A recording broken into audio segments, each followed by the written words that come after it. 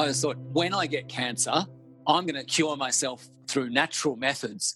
And, I'll be Matt who cured his own cancer, and I'll write a book and have a podcast, and, and everyone will think, oh, this guy's a legend. He cured his own cancer, and I'll help other people cure their cancer. And didn't turn out like that.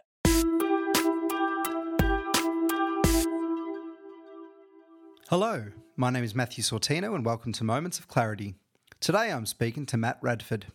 Matt is a physiotherapist, acupuncturist, traditional Chinese medicine doctor and the founder of Centre of Health Ivanhoe.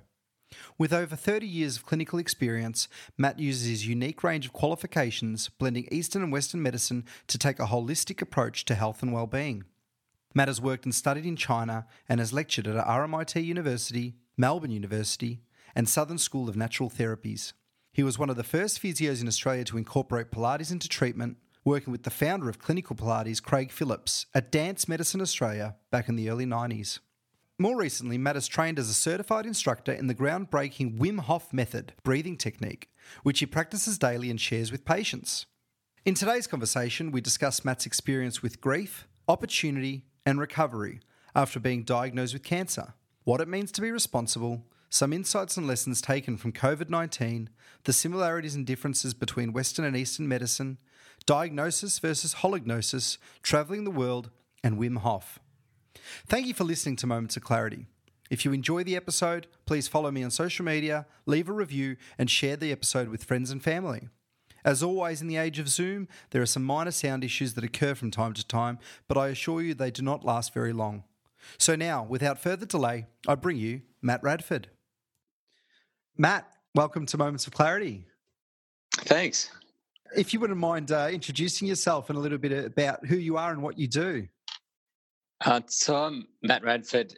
At the moment, I'm running a physiotherapy and Chinese medicine clinic in Ivanhoe in Melbourne, currently in stage 4 lockdown, which is proving interesting. And that's keeping me very busy at the moment. Has it been a radical shift in the way that you have to do things with stage 4 lockdown and coronavirus in general? Not a radical shift, but it's pretty interesting. Like keeping, trying to maintain the level of sort of safety and disinfection and procedures. Like trying to run it like an operating theatre when it's a hands-on. A very hands-on kind of therapy centre is quite challenging. A lot of laundry. We find ourselves doing a lot of laundry, and washing your hands 50,000 times a day. But a lot of people are in a sort of similar situation. But and just also just holding that space for people. Obviously, the most interesting thing about this time for me is how differently it's affecting everyone. Like you probably find this yourself. Like every single person you speak to has like a different circumstance or a different set of circumstances and different different challenges.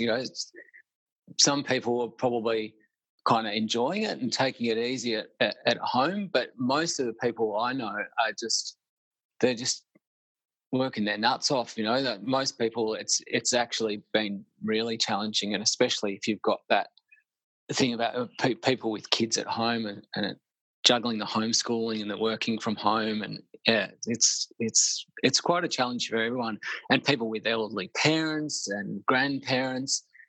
It's strange times, hey. I know that I initially was thinking, it's a time to reflect and refresh and, step out of the rat race and take some stock. But yeah, that sounds great. but in theory, and maybe for me, although I'm getting busier and busier, but without kids or without elderly parents or without certain commitments, that's easy to say. But for many people, work is often an escape from something even busier. It's not necessarily that rat race to the city where you're barged in when you're suit and not enjoying life. You're actually, get some purpose and energy from work. So it's changed, and from community too. So, yeah. Absolutely. I mean, for me, And I've realised more. I did know this, but I realised more than ever. You know, work's my happy place. That's I love to go to. I love to go to work. I love what I do. You know, I'd be pretty lost if I didn't have it. It was funny. Someone was asking me the other day because in 2016 I went through a full-on cancer treatment. And you know, when you get cancer and someone says, look, you're cactus basically, unless you do this full-on treatment. I went through chemo and radiotherapy. But you obviously, you do reflect on, okay, well, if I've only got this much time left, what would I do? And I realised I'd still go to work. like, and I'm thinking, actually, probably my life wouldn't be that much different. I probably wouldn't work as long hours. But if I was planning my ideal life, I think going to work and treating patients and stuff, it would definitely be a big part of it still. Yeah. Was that something nice that you would have thought if you hadn't gone through that treatment and that battle and that realization, you know, having your life sort of stood before you? Would you have said that prior to that diagnosis? I don't think so. You know, because if someone said that to me, I would go, "Oh, really?" That's. But you know, and it was really interesting because at the same time, a friend of mine, it was a good friend of my sister's family, who's a fireman. He had the same cancer, the same place, which was in the throat, and went through the same treatment, but not with the same result. You know, I got a fantastic result, and I actually feel better now than I've ever felt in my entire life, which is because I had the cancer. I'd had the cancer for my oncologist reckons probably at least 10, 15 years previously, but because I had such a sort of pretty wholesome, healthy lifestyle, it kept it at bay. So I'd sort of lived with it, and it gradually kept up on me. But yeah, this other bloke, Diesel, it wasn't so good. His result, they gave him 18 months after he finished the treatment, and they said that even though they were like, well, you know, we know what kind of bloke you are, we could do these treatments, but it's not, you know, it's not going to cure it. So actually, we suggest you just spend some time with your family and tick some things off your list. And he did. He lived more in that last 8 months that most people do in their life. You know, it was magnificent to hang out there for this guy. It was just a privilege to be around. You know, because as he said, you know, none of us know when our time's up, and he's in the exclusive position of knowing when his time's up. And he just absolutely made the most of it. Not sit around going, oh, why me? This is terrible. He just lived. You know, it was such an inspiration. And so I thought that's really taking the gift from cancer. I reckon, if you can call it that, is being able to just make them realize what's important to you and make the most of it. Yeah, how do we go on to that? Well, it's a great place to go because there's so much to unpack and to find out about ourselves. I guess through that, often people look for travel or look for a major event in their life that isn't so life altering in many ways to make those changes. But yourself and being able to overcome it, but then also others, and was looking at Diesel. So you saw that diagnosis appear with him, and then what was the journey there for him? I know you said that he ended up living it to the fullest. Was that an instant response, or was there that sort of 7 stages of grief somewhere amongst that? I really don't know. We didn't, it wasn't that close a friend that we spent that much time together. So I don't really, I was more looking from the from the outside. But it's interesting about the 7 stages of grief. I read a really interesting article by a guy that had worked with Elizabeth Kubler-Ross, who first proposed this 7 stages of grief. And he was saying that the whole response to COVID is a kind of a grieving process. It's a loss and a grief. And that really resonates with me because what I'm seeing in myself, family, friends, and patients is that it is going through a grief. But there's three kinds of the grief. One is for the grief of the things that we've lost, like, for some people that's losing a job. For some people, I mean, it's terrible. Imagine losing my cousin. It's my cousin's birthday. Hi, Sue. And she just said, like, it sounds selfish, but I really hope none of my parents, because my uncle and aunt, they're quite elderly, I really hope they don't go at this time, because, like, my heart goes out to someone who's lost a relative or friend this time, because it's terrible to not have to grieve. So there's that kind of loss. There's a loss of our lifestyle, of all the things that, we used to be able to do. And some of those things have passed, like my son's in grade 6 and all his grade 6 camp and all that exciting thing of being the top of the school, like he's missed out on all that. The poor year 12s, Yeah. all that. So, all that stuff he missed out on. And then there's the grief of the loss of letting that go. And then there's the present loss or present grief of what we can't do now. And then there's also, and this is the weirdest one, there's a grief of future loss. We're grieving something that hasn't happened or maybe won't happen in the future. Now, and the grief of future loss is anxiety. Mm. And so I think because we don't know what that future loss is going to be and what it's going to look like, we can't even start those 7 stages of grief yet, because we don't even know what it is, and that is anxiety. And so what we're seeing is in as a society, as a collective, we're all going through this anxious, grieving kind of weirdness. And it's interesting because another patient of mine who's gone through a really big cancer journey, it was a few years ago, and she said to me, she had this sort of realization, she was cancer free, but she had a lot of sort of issues and complications from the treatment. And she said what she was kind of living her life waiting for the time where things were going to be fine again, when her body, like when she'd be healed, when she'd be healthy, feel great, not have this pain, and she was waiting, sort of almost like her life was on hold until she got to that stage. And then she realized, hold on a minute, I might never get to that stage.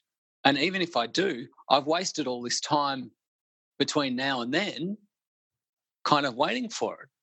And so she said, well, it's just more of it sort of hit her as a bit of a realization, going, hold on, now is now. I'm how it is. This is how it is. This is how my circumstances is.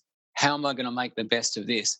And that was such a gift for me. It really was, because I think that's how I think that's a really healthy way to approach our sort of lockdown situation, this coronavirus situation. Is it, look, we may never get back to normal. And a lot of cancer survivors, we all talk about this new normal, because you're never back to the same again. And so if you're just waiting around for things to be great again like they were, you're not going to get there, and you're going to be in this constant state of grief and constant state of anxiety, thinking, when is it going to get back to that? Instead of actually going, well, this is the situation. How do we best respond to that? That's when you're able to respond. That's being responsible. Like, responsible is being able to respond. So what you see in a lot of the media is people who are not being responsible from themselves. They're not able to respond. So they're having to blame this person, blame that, blame the government. Oh, the government's not doing enough. The government's doing too much. Oh, look at that other person. They're not wearing a mask. Do you know what I mean? And what that's doing is not being responsible for yourself and being responsible for what you can control personally. So if you're not able to respond personally, you're not being responsible. So you're looking to put that responsibility on someone else. Because we kind of want to be told what to do. We don't want to be told because we're like kids, we're like teenagers. It's like we want to be told what to do, but we don't want to be told what to do. So if someone tells us what to do, we don't want to do that. It's weird. Yeah, it's almost we want to live with those boundaries set and with an expectation of we know what's ahead, we know what's behind us, we know what's around us. We can pretend we're in control, but in a way we're not. We're just going along for the ride in many ways. And it's so interesting. You touched on so many points there that I'd love to get at, and I hope I can. I hope I can. So that element of control, first of all, is about, as you said, being responsible, but living in the moment, actually being flexible and, I guess, courageous enough to approach things as they come and actually say, what can I do in this moment to make a difference for myself, for others, and actually take sort of ownership over what's happening too. Yeah. And that seems to be lacking. As you said, I went through to 2 different cafes recently on walks, and one of them had spray painted all over there, not spray painted, but nicely written, F, Daniel Andrews, F the government, the USSV, Socialist sort of Republic of Victoria, with the flag and the hammer and sickle and all of that. And then another one up the road from there that had a beautiful message written, thanks for all the people that still come and support us. Thanks for, having a coffee, buying our bread. This time is a time of solidarity. This time is hard for all of us, but we're here for you and you're here for us. Which cafe are you going to walk into? Yeah, that's it. Which person would you rather be? Who's holding hatred in their heart and who's holding love in their heart? And I think that is how we can respond to any situation. And the fact is that those extremes of those 2 cafe owners resonated with me to say, you know what, always have to choose love. Yeah, that's a fantastic example. Yeah, exactly. And that's what I found at the start. My judging mind was just going into overdrive. It's just so easy to go, they're not doing the right thing, or this is not happening, or whatever. But we have no idea what's going on. What's going on for other people, but what we can say is that no one's getting it easy. You know what I mean? In this, no one's having it easy, and it's so unprecedented. It's so strange. It's such a strange time. It's no wonder people, their minds go off into conspiracy, because you think this can't be. This is so weird. It can't be real. But what that just means we've lived in just such lucky, affluent, unprecedented, comfortable times. Because as a Chinese medicine practitioner, and people go, this must be a manufactured epidemic. It's like, look, epidemics were around a long time before Bill Gates or 4G towers or anything like that. I'm not rubbishing those people, because I understand where it's coming from. This is so weird. It may as well be some alien plague or something. It just seems very strange. But that's only because we've had such a comfortable time of it in some ways. Like the Shanhanlun, which is the classics of cold-induced disease, which was written by Dr. Zhang. It's one of the classics of Chinese medicine. And in the introduction, he says, these are terrible times. These are terrible times. Of my 250 of my extended family clan, over 180 of them have died of these epidemic diseases. He said it's absolutely woeful. So these were just plagues. It was just cholera, typhoid, encephalitis that were just sweeping across China. And this doctor was just watching his family and friends and his community. He was just watching them just drop like flies. But he also goes on to say, this modern medicine's terrible. Like the doctors are just in it for the money, and they just when they're confronted with a difficult problem, they just throw up their hands and say I don't know. So, as one of my great physio mentors said to me, Matty, there's nothing new. There's nothing new in this world. It's all, you think this stuff's new. It's all been done before. Yes, and all been done before. Labs that were holding, different diseases that are there to actually try to protect us in many ways and sort of look into viruses and study viruses. Long before they existed, there were epidemics that killed millions and millions of people. And 1/3 of Europe was wiped out by the bubonic plague. Yeah. But, you've still got, as you said recently, you've got typhoid, cholera, polio. You have these diseases that were ravishing, destroying livelihoods and lives, and malaria and HIV/AIDS and all these different viruses and diseases that still plague a lot of society. And we have just, as you said, we have been comfortable. We have been lucky.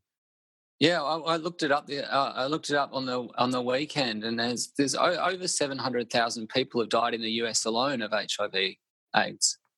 That's just shocking, huge amount of people. And it's worse in a lot of other parts. In a lot of the other parts of the world. It's interesting. When this started, I thought, wow, Chinese medicine, because there's no real cure for this, as like with a lot of viruses, where Chinese medicine has so much to offer, because we've got, this Shan Han Lun, the cold diseases classic that I was talking about, Dr. Zhang wrote that in 212 AD, and we're still using that information today. There's like thousands of students who do their PhDs on it, and literally millions of doctors treating hundreds of millions of people from ideas in that manual. This has just been constantly refined and developed over the last 2,000 years. And I was thinking, when I first started reading about this, when it was coming out of Italy back in late Feb, and I had a patient who I think probably was corona, or it was COVID, who I was just treating with herbs, like remotely. And I started reading about it and the information that was coming out of China, and stocked up on the relevant sort of herbs, and I was thinking, gosh, this is going to be the challenge of my professional lifetime, to actually treat this. Because with a lot of diseases where there's not a good Western medicine treatment, often there is a good Chinese medicine, a really helpful Chinese medicine approach. And so I must admit, I was actually quite nervous because I was thinking, perhaps I'm going to be called on, and my other Chinese medicine colleagues will be called on to actually treat a disease where if you get it wrong, the person dies. And that's not a foreign thing to a lot of Western medicine doctors, but for Chinese medicine practitioners, we're not so much in that life, but we're not treating often in those life or death situations. Although Chinese medicine can be really useful in that sort of situation, people are going to go, they're going to go the Western medicine path. And so Chinese medicine's sort of been not pushed to the sidelines, but we've been left treating the more chronic, tricky things that Western medicine doesn't manage very well. Like a patient I had today who had like chronic anxiety, sleeplessness. If he doesn't take hardcore sleeping tablets, won't sleep, for 3 days before he crashes out. And, it's a long, quite complex history. And Western medicine manages the symptoms well, like with antidepressants or tranquilizing medication, which is super useful, like it does the job, but it doesn't cure it. It doesn't actually go to the root of the problem. And that's where Chinese medicine actually is really useful. That's the type of patients that I see in the clinic where they've tried Western medicine. They've used Western medicine, but there's nothing really like Western medicine. It doesn't have anything to offer them in terms of actually bringing them back to sort of optimal health. So it'll fix the actual disease, but it won't get you back to it'll get you back to no disease, but it won't get you back to like loving life. You mentioned earlier that you were treated with, I guess, Western treatments for your cancer treatment, and that you felt better than ever. Was in association with other medicines, or was it with healing of yourself through other means, maybe psychological means, or was it just physical, or were there psychological aspects to what you were going through and why you felt better afterwards as well? I think it was a huge range of things. Probably first of all, as my oncologist says, oncologist said, "Look, you haven't got cancer anymore, so you're going to feel better." But it was such a challenge, and heaps of my patients, bless them, because they know me, a lot of them know me pretty well, and a lot of them, when they found out, the first thing they said was, "Oh gosh, how did you feel about that, having to go down Western medicine?" Because they see me as some kind of paragon of virtue as far as health goes, but I'm absolutely not. But yeah, but in the end, I meditated deeply on it and realised that I couldn't fix this myself. And as one of my Chinese medicine practitioners, my colleagues said, "Look, Matt, if you are in your 20s and you were living in you're still living in Byron Bay and you didn't have any dependents, you could have a crack, and you could throw everything into it, have a go, But my oncologist said, 'Look, Matt, you got an 8-year-old son. Suck it up, princess.'" That's literally, that was his words. It was just like, no choice, because this particular cancer was curable. It was not like, okay, you've got a 10% chance of living 6 months longer, which is the case for a lot of people are offered chemotherapy or offered radiotherapy with a 30% chance of getting an extra 6 months, but feeling absolutely rubbish in the process. That's not a great deal. Whereas I was being offered the chance to cure this cancer, of course, yeah, with some pretty hefty side effects. But my oncologist said his mentor said to him, "Yes, this medicine treatment is brutal and it's got terrible side effects, but none of the side effects are as bad as the side effect of this cancer, which is death." Yeah. So when I realised, okay, I can't actually fix it. This has gone way beyond the point. If I'd caught it 10, 15 years earlier, yes, I would have had a go at it. But this has gone way beyond the point. The tumours were much bigger. You can't. The idea is that you're using a radiotherapy to debulk the tumour, and Chinese medicine was also very pragmatic. Like it's not magic. It's actually quite scientific, and so yeah, you've got to go with what's possible. That's why I like it, because it's so down to earth. It's so grounded, actually, and practical. And so I went with that, but also I was taking Chinese herbs right up to the point where I started treatment, which bumped up all my blood markers by up to 30% in a month, just by taking herbs beforehand, which put me in a much better situation to start. And then going through the treatment, and this is where it was difficult, because the idea behind the chemotherapy is that you're actually poisoning the body. That's what it does. But you're poisoning you're poisoning the cancer cells at a faster rate than you're poisoning the normal cells. And so for the chemotherapy, you don't want to mitigate the effects of the poison. Well, this is according to the oncologist's thinking. You don't want anything that mitigates that poisoning effect. You don't want to take the antidote to the poison. Yeah. Okay. If that makes sense. Yeah, it does. Yeah. And so you don't even want to take antioxidants, because what the chemotherapy doing is causing oxidative damage to the cells. Right. Yeah. And so at the end of the treatment, hopefully the cancer cells are completely killed and your body's only 50% killed. Because I tell you what, it feels like that at the end. I was struggling to lift a cup of tea by the end of it. I was so weak. But this is when what I was talking about before, that Western medicine cures the disease and goes, right, you're disease free. It's just like, but I feel rubbish. Yeah. I feel absolute. I feel like dead. But there's nothing for that. Does that make sense? Yeah, well, that idea of survive over thrive, and I think of it even when you're not sick. Yeah.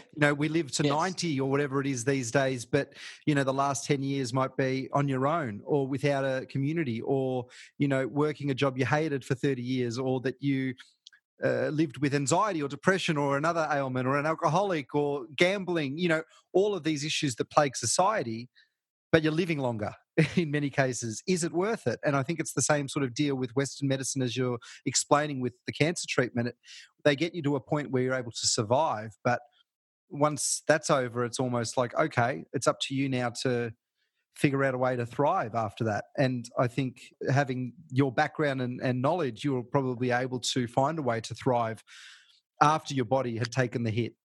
Yeah, in physical terms, definitely, in the physical health, because I was so lucky that I'd sort of had all the tools already. I didn't sort of have to learn any. I already knew that I already done the Wim Hof technique, which was an incredible benefit. I meditated for years. Practiced and taught Tai Chi and so with the Chinese medicine. So I knew all this stuff. So I was very lucky in that respect. And so I just actually had to apply it, And so being cancer free, and then I just bounced back better than I felt. I can't even remember. Yeah, it was quite amazing. And the Wim Hof technique, I won't go into it. There's a page on our website, the Centre of Health website. You can go in and sort of read the link, follow the links and read about it. But basically, a lot of people know Wim Hof technique. Wim Hof is the Iceman, and they see all the cold and the ice sort of stuff. And for me, that's amazing. But it's actually the breathing techniques that are, for me, that's been the most useful, I think, in my process with it. So, and what I found was that when I was at the very worst of my treatment, and I was given like liquid morphine at home, that basically, they said just take as much as you need. If you take too much, you'll pass out. And Wow. and I could take an enormous amount of this to the point where I was, like getting really drowsy, and it wouldn't even touch the pain from the radiation burns. And so, but like when I did acupuncture on myself and do the Wim Hof breathing technique, I could get completely pain free in about 20 minutes. Like, and the fact that the breathing technique in acupuncture was stronger than the highest dose of morphine, that was it for me. It was like, wow, this really works. This is incredible. And so I use the Wim Hof technique. I teach it to all the patients that I think that it's helpful for them, and I've been teaching workshops in it. And so that's one of the things I'm really missing out, because sold out the last 7 workshops that we've done, of Wim Hof workshops, and we've had to cancel 3 out of the last 7. So it's a bit of a bummer. Can be done over Zoom, or do you have to really be there next to someone to? You can do the breathing techniques over Zoom, and I've taught a few patients that I have done, but there's something about doing it in that and learning it and doing it in that group environment that is just incredible. And most people that come along have learnt it, to a certain extent online. And without fail, every single person is like, wow, that was incredible. I never experienced like that before. Yeah, there's something about being in a group. And there's also, like anything, I mean, you can learn yoga online, but it's not the same as having a teacher there to be able to correct your postures. But anyway, we'll get there. And I want to go further into Wim Hof soon and many of the things that you've talked about. But one thing, cancer is a scary word. It's something terrifying. And this is my last point on it, but it's a scary word. It's something people are terrified by, the idea of getting that diagnosis, the idea of going to a hospital once you have a bit of a lump or a bit of a headache or whatever the symptoms might be. And people just don't want to find out, don't want to be confronted by that. And it's that fear of the future, as you mentioned before, in many cases.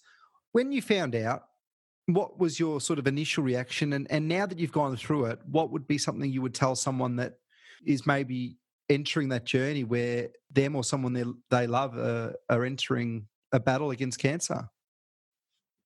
That's a good question. Thanks. I think, first of all, uh, I think it's a lot of people, they talk about this cancer as a battle and a fight, and I really don't like these war analogies. I really don't like it because, first of all, cancer is not something that you catch. It's Mm. it's it's your own state of being that's gone into into a dysfunctional state. You know, it's a war within yourself, which is not, like like a civil war. That's not a very nice war. No one. That's not a just war. It's a horrible Yeah. war. No one wins in a civil war, any kind of war. But it also creates the idea that, you know, I fought hard, but the cancer got him. Like this idea, maybe he didn't fight hard enough. Yeah. As if it's your fault. Like babies get cancer. Is it their fault? Is it from smoking, or they haven't eaten enough kale, or do you know what I mean? Like cancer is just a fact of life. It just happens to people. It always has. It always will. And it's multifactorial. It's not one single thing. And cancer is not even one single disease. Like every different type of cancer's got different sort of risk factors, different causative factors, and different treatments. So in general, first of all, I think, okay, if it's not a fight, what is it? It's an opportunity, and that sounds sort of trite, but it's also true. It's an opportunity to have a look at your life and what's going on, and not with the perspective of, oh, somehow I can heal this, or I need to change something, but it does put you back in the present. You're sitting in your oncologist's waiting room. You're alive. Do you know what I mean? Yes, you're there. You're going, I'm alive.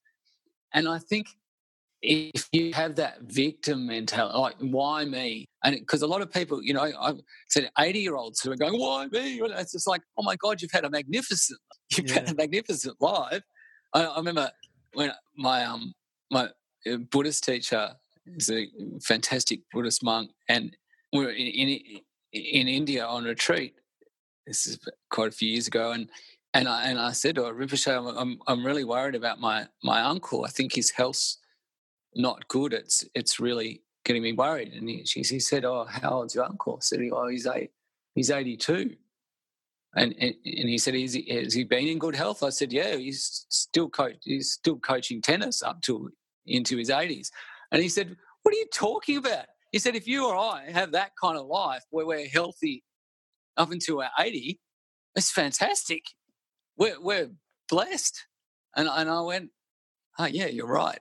Yeah, that was before I had cancer, and I realized he's right. It gives you a chance to go, what do I have, and what am I sort of grateful for, and what's important?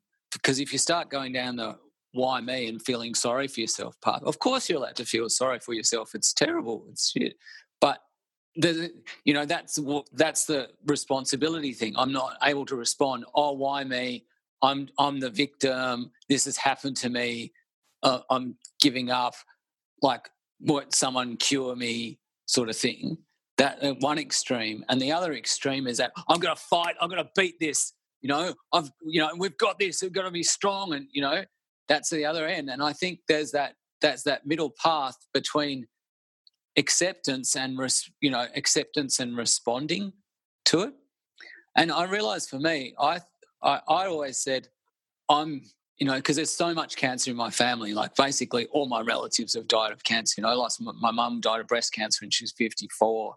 And my dad was in his 70s, but smoked like a chimney, and drank a lot and smoked a lot. So if I've got his genes, I'll live forever. But but all my family. So I always thought, and in a very pessimistic, negative way that I am, I just thought, when I get cancer, I'm going to cure myself through natural methods. And, I'll be Matt who cured his own cancer, and I'll write a book and have a podcast, and, and everyone will think, oh, this guy's a legend. He cured his own cancer, and I'll help other people cure their cancer. And didn't turn out like that. Yeah. So I sort of had to let go of that whole fantasy and go with what I thought the best sort of thing was. And I was part of it. I was thinking, if I get cancer, I'll have a go, and if I die, I die, and that's it. But I realised actually I was a bit depressed, I think, at the time, and a bit of it was that it's all a bit hard, Life is just a bit hard. Maybe there's not quite enough joy, and it's an exit, and it's not a great exit. It's more like, this is a very long-winded answer to your question, mate. I love it. But I think for me, it was about looking at my life and going, what part of me doesn't really want to be around anymore? What part of me, like really being super honest with myself, going in, meditating on it, thinking about it, contemplating it, and going, is there a part of me that's going, you know what? I'm a bit tired. I'm a bit sick of this shit. What's in there going, yeah, look, I've had enough. And finding those parts and this is kind of trite, but not really making friends with those parts, but just accepting it, going, okay, whoa, all right, what's that about? Do I really? Yeah, it's looking at what you've got grateful to live for, but also what you don't like and what you don't want to be around for. What makes you go, oh, I'm out. And addressing that, which was a really interesting process.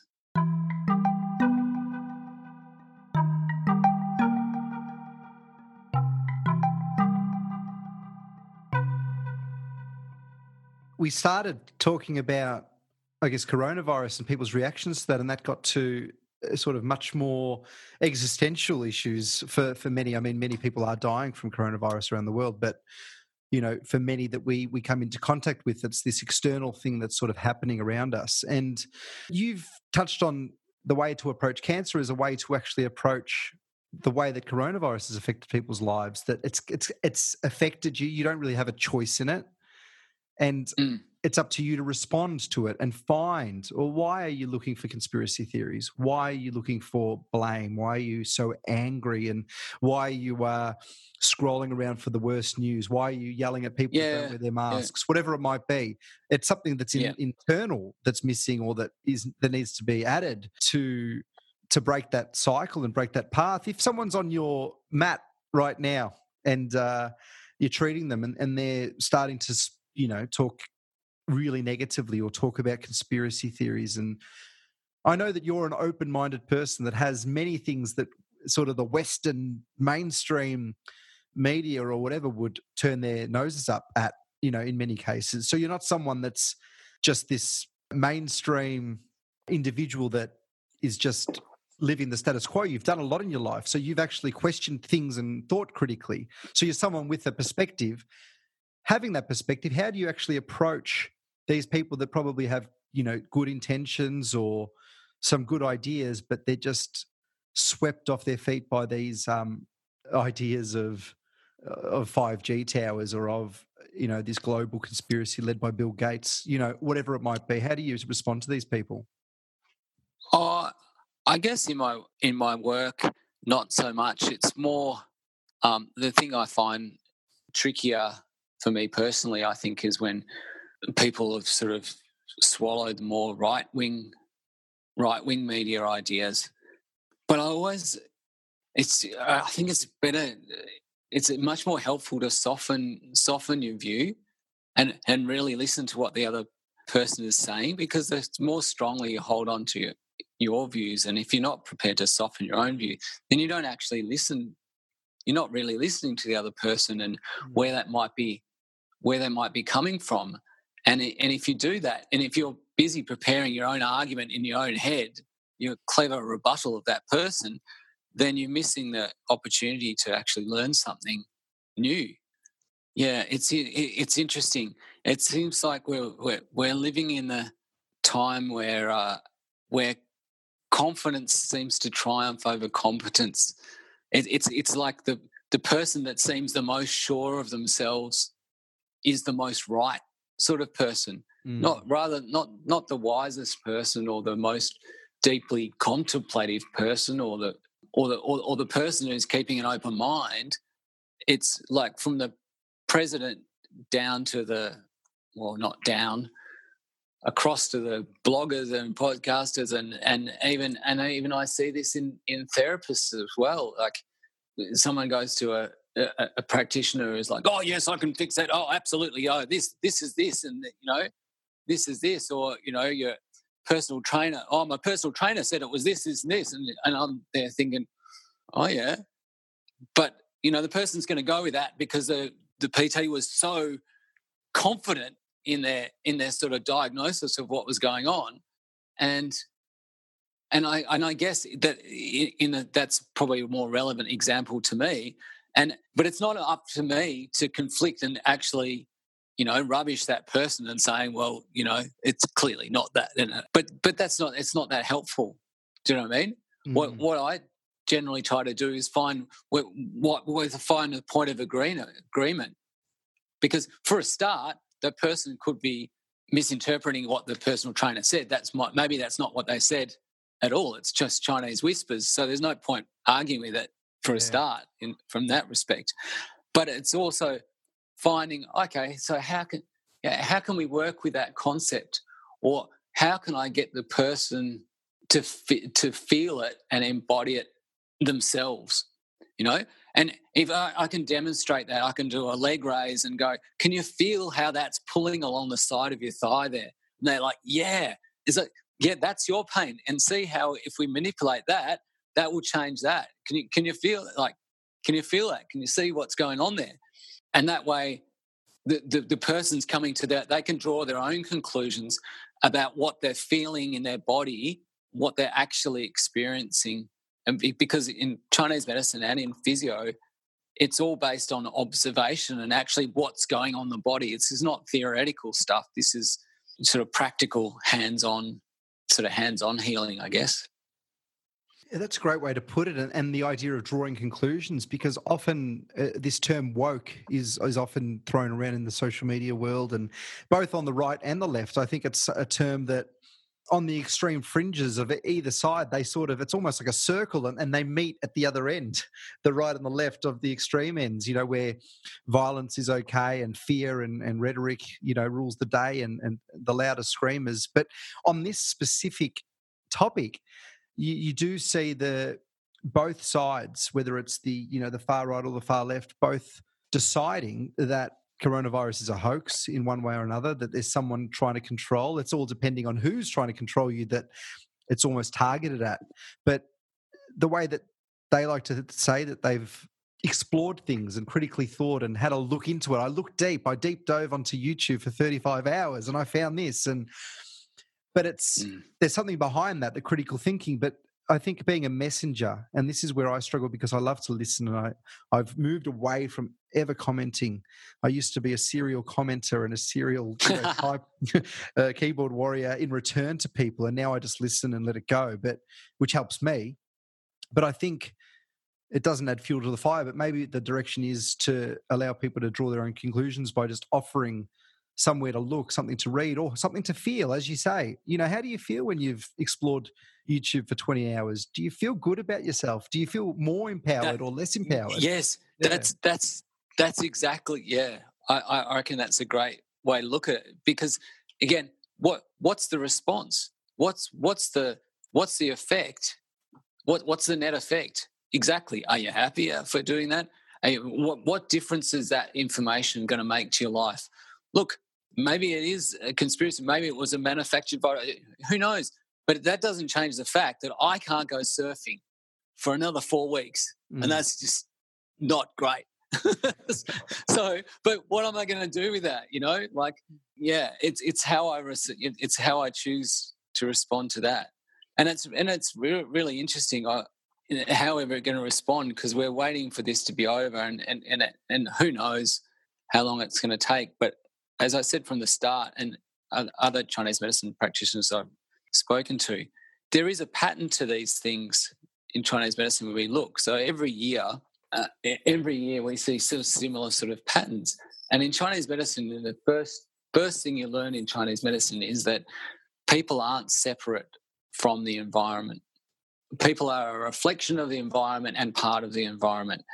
So I do see in clinic, you see different, like, sort of acute diseases like respiratory stuff and hay fever and sinusitis, and you see it corresponding to the weather. And hay fever is a great example of that. The pollen comes in, the northeasterly starts blowing off the grass north of Melbourne, and everyone, people who are vulnerable to it start sneezing. And every year we see people actually not getting sick so much this time of the year, because the temperature's quite stable. But that change in season, around in Melbourne, I don't know if this is a very Melbourne-based audience, but 在墨尔本以前常常有4个季. In Melbourne, in one day, you might have the 4 seasons. And so when you get that change in the weather, it's very hard for the body to adapt. And that's when you see people start getting sick. So in Melbourne, at the end of August, and we get that hot weather, and everyone goes, woo, it's spring, and the jasmine's coming out, and everyone's wearing less clothes, and yay, and then we go cold snap again. The weather just changes again. And then that's when people get sick. That's when we see the sore throats and this sort of thing, people getting sick. So I think, unfortunately, that's going to coincide with us coming out of lockdown, out of stage 4 in Melbourne. So that's not going to be pretty for a little while. That's my Chinese medicine prediction on this, that we'll see people getting a little bit sicker again. And also that'll be hay fever season as well. So everyone will have, that gets hay fever. And Melbourne's one of the worst places in the world for hay fever, apparently. And we certainly see a lot of it in clinic. So everyone will be, you wake up with a sniffle and sneeze and you're going, oh my God, is this coronavirus, or what is this? It's going to be awful. That's going to be awful. But then, according to Chinese medicine, this coronavirus pathogen is what we call a cold, damp pathogen. So it likes cold, damp weather. And in the Chinese medicine doctors in Wuhan said Wuhan had a particularly uncharacteristic cold and wet winter, which is why they said it was as bad as it was.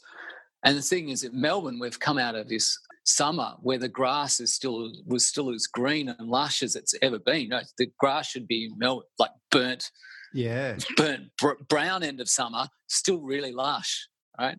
And now we're going through this cold, like it's cold and damp in Melbourne. So I'm not surprised Victoria's suffering in this way. But what we need is a good long hot summer to dry us all out again.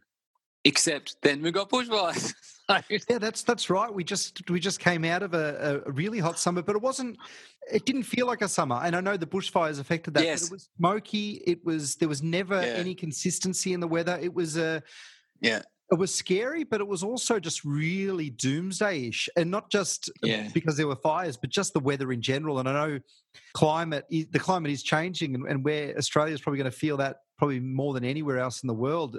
Recent studies have shown that Australia will feel that more than anywhere, and I almost feel that we're in the midst of that. And I've been dealing with a lot of grief around that. My deep dive into climate change and the science behind that, and some of the predictions, and then the bushfires happened, and then coronavirus happens, and it was sort of like, in my mind, I was like, we needed change prior. We needed to delve into ourselves and find who we are, because you know what, we can't just trust this world to bring us along with it and support us. We need to start supporting ourselves and supporting each other and making some changes here. And now coronavirus has shown that to most people, I think, and I hope. Yeah, well, it's it's pretty amazing not having the cars on the road. My favourite conspiracy theory is that all the world leaders got together and said, look, there's no way we can save the world from climate change and pollution. We're going to hell in a handbasket. We're cactus. Everyone agrees on that, whether they say that publicly or not, but everyone knows that, right? All the oil company executives and politicians, everyone knows it's true. They might say completely opposite thing on television, but everyone knows it's true. We're stuffed. And so, yeah, my favourite conspiracy theory is all the leaders got together and said the only way that we're going to get people to stop consuming and driving cars and flying around is that we manufacture this incredible virus story to basically get everyone off the roads and stop. That's one that I'd buy into. That one. Yeah, I know. It's good, isn't it?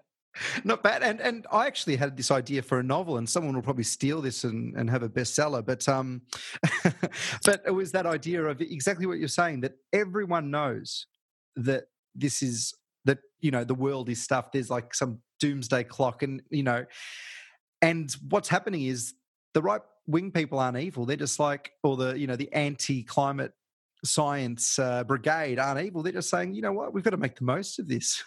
We've got to live life for the next 50 years with money and cash and power, because it's all going to shit. So we better make most of it. Nothing's going to change otherwise.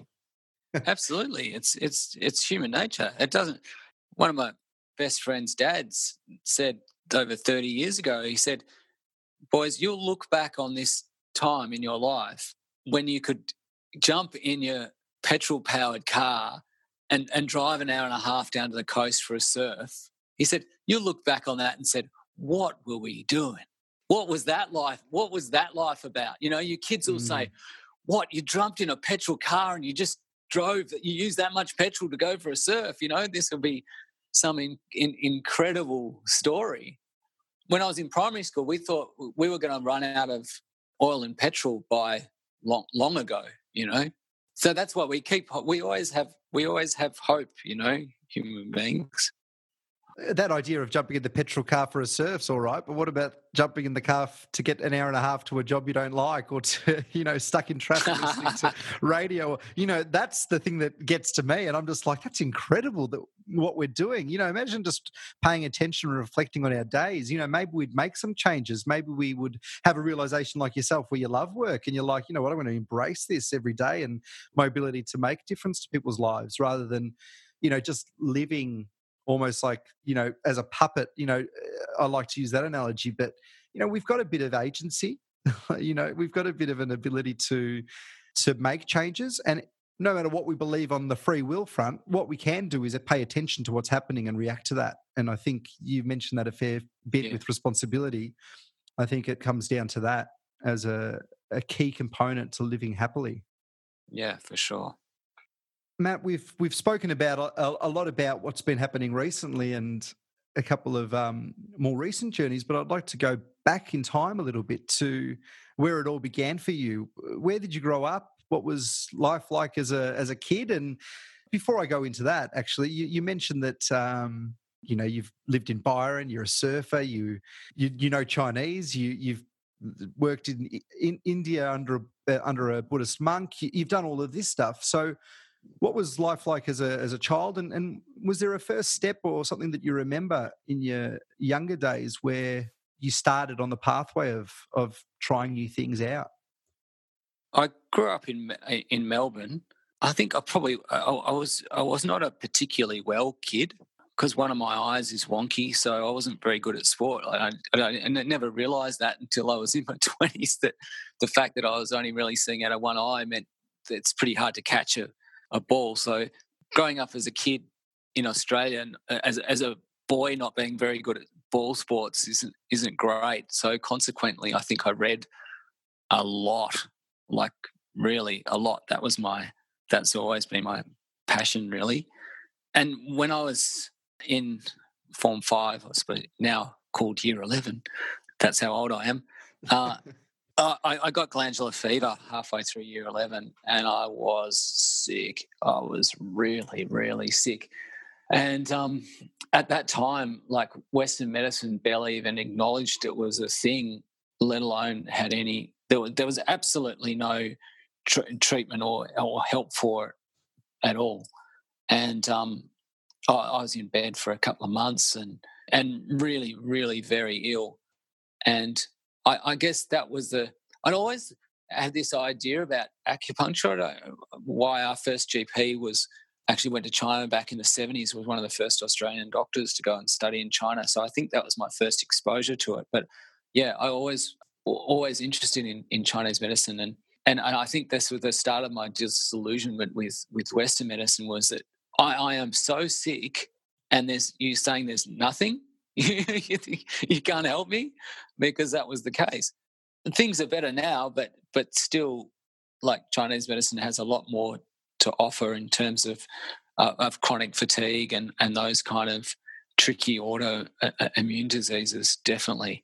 And so I actually wanted to, when I finished school, I wanted to go to China. I rode away to Beijing University of Chinese Medicine. And when my parents, and so I was going to, work, save up, go to China to study.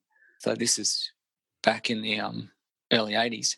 But my parents, and it's the only thing they ever gave me any guidance on, really. It was kind of weird. And they said, I should do something recognised. And I actually got into medicine. I worked pretty hard in my year 12, but just went, you know what, I just don't believe in it. And at that time I was still not very well. And I just thought, I won't be able to get through it. I just won't be able to get through it. And at that stage, lots of medical students were actually way overworked and stressed, and quite a few of them actually committed suicide as well. And I'd heard about that, and I just thought, I don't know that I can do it. And I've probably regretted it ever since, because I think I would have quite liked to do Western medicine as well, because it is the dominant paradigm, and really, I often think if Dr. Zhang, who I mentioned before, who wrote the classic of cold diseases, I think if Dr. Zhang was alive now, he wouldn't be doing Chinese medicine. He would be doing Western medicine. He would be one of the top researchers in the world. The way his mind worked, he would be doing whatever the absolute pinnacle of medicine at the time was. So all medicine is medicine. It's all directed towards the same, it's all directed towards the same goal, just helping people. So, but I thought, okay, well, if I'm not going to go to China and do that, I'll do something. I'd like to do some more natural kind of healing. And I thought, physiotherapy, that's good. That's kind of much more hands-on, natural. That was what I was into. I'd already learnt reflexology from my great uncle, who was an amazing fellow who was into he was a Rosicrucian. He was into meditation, and I actually inherited. I've still got quite a few of his books at the clinic, and it's amazing because you read through his books from the 30s, 40s, 50s, and if you just change the language, it's all New Age stuff. Yeah, and that's what I said. As I said before, none of this is new. You think the secret, the prophecy, and all this kind of stuff. You think it's new. You can read books about it in the 30s. It's amazing. And one of his books, really interesting, was written by a doctor in the 50s in America. And there's a chapter, I couldn't believe it. There was a chapter on a doctor who visited in a hospital who was treating cases of acute appendicitis with acupuncture and getting the most astonishing results. So normally acute appendicitis, you go to hospital, they whip your appendix out, because if it does burst, it's in a medical emergency. You don't want that to happen.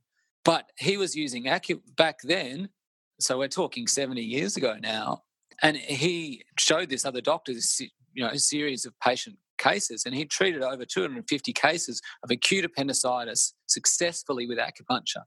And the doctor was saying in the book, "Oh, look, this is amazing, avoiding surgery and all the complications of surgery.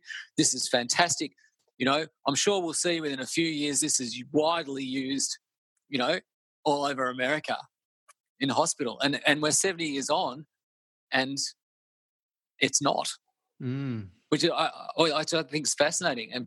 And I've never really gone into the why of it, but I've treated probably probably only about 4 or 5 cases of acute appendicitis in a clinic.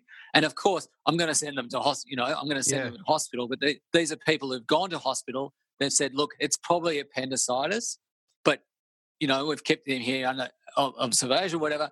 Right, go home. If it gets any worse, jump in an ambulance, come back to hospital. And so they've come in for treatment, and it's resolved really well.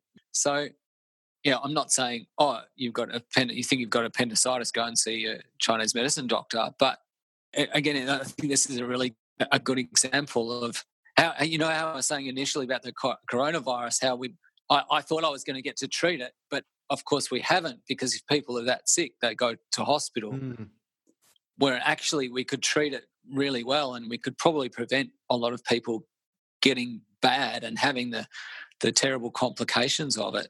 You could do with Chinese medicine, but it's how that incorporates into our healthcare system. That's the question, and caveat note, I'm not saying I can cure coronavirus, but I know that from the experience of the Chinese medicine practitioners in China, it's incredibly useful treatment. You've studied as a physio, and we'll go into that, and also as a Chinese medicine practitioner and someone, with many different methods. Is there a difference with the philosophy at the bottom of it? You said all medicine's the same. Is there actually a difference with the philosophy of one versus the other? Yeah, absolutely. There's an incredible philosophical difference, because the Chinese way of thinking, the Taoist way of thinking, and an approach is utterly different from the Western medicine approach, which is sort of this didactic thinking, where you divide. If it's not A, then it's either A, B, C. If it's not A, then it must be B or C. If it's not B or C, and you're dividing. So what you're producing in the end is people won't be able to see my hands, but it's not radio. But you're producing a diagnosis where you're coming down into a funnel to a final point where Western medicine at its best, you're coming up with a causative organism. In this case, a coronavirus. Yes, that's the causative organism. So if we have a treatment for this organism, we can cure it. And this is diagnosis. Like you're dissecting, like we're cutting down and you're dissecting into smaller and smaller parts, which is useful if in the end you can go, oh yes, we can fix that. But if you dissect down in the end and you come up with yes, this is what it is, but there's no cure for it. The good news is, well, we've found what your problem is. The bad news is we've got no treatment for it. Yeah. or we've got such horrendous treatment for it that the side effects are almost worse than the cure. Whereas in Chinese medicine, I've, and I think it's my word, but I've coined the term holognosis. So it's a holistic gnosis. Gnosis means to know, from the Greek, I guess. So it's an open-ended knowing. So in Chinese medicine, you're looking at the pattern of the overall person. So it's not a theoretical concept. Your impression, your diagnosis or diagnosis is based on what you see on observation. And so in Chinese medicine, we're not trying to drill down to one particular point. We're actually painting a picture which exists in 3 dimensions at a particular point in time. So the patient that comes in to see me today is a different picture. It's a different holognosis to the patient that comes and sees me in 2 weeks' time, because it's shifted. And also, as we said before, that interaction between the person and the environment, that's different as well. Yeah, it's really interesting. I think what happens is a lot of the time you look at the disease and you don't look at the patient. I think Plato, one of the first doctors, said, one of the founders of Western medicine thought, said, if you go in, if you're not examining the spirit of the patient, you are a poor physician. And then Louis Pasteur and discovering the germ theory and don't quote me on my historical references, but Louis Pasteur when discovering germs and, the germ theory, he himself said the germ isn't everything. The terrain is everything. Even Pasteur recognized it's not the germ itself is the most important thing. It's the way that germ interacts with us and our bodies that's the important thing. So even in a nursing home now, like COVID sweeps through the nursing home, but there's two elderly, there's two 80-year-olds there. They both share the same comorbidities, same age, same diet, same everything. One gets it really badly, the other person gets a sniffle. But they're both COVID positive, right? Yeah. So same organism. So in Western medicine, we say the same treatment, but one's in intensive care and the other one's having a cup of tea, right? So what's that about? So Western medicine, we would say, oh, that's the immune system. But what does that mean? So if that's the immune system, then where is the talk about boosting our immune system in all of this? We're washing our hands, we're wearing masks, we're trashing our lives, we're making elderly people's lives an absolute misery. There's elderly people who are COVID positive in hospital, they can't even shower them because of the aerosolization of the shower and the risk that poses to the health workers. So, there's people who haven't been showered for weeks. I mean, they're having sponge bath in bed on stuff, but Jesus Christ, yeah.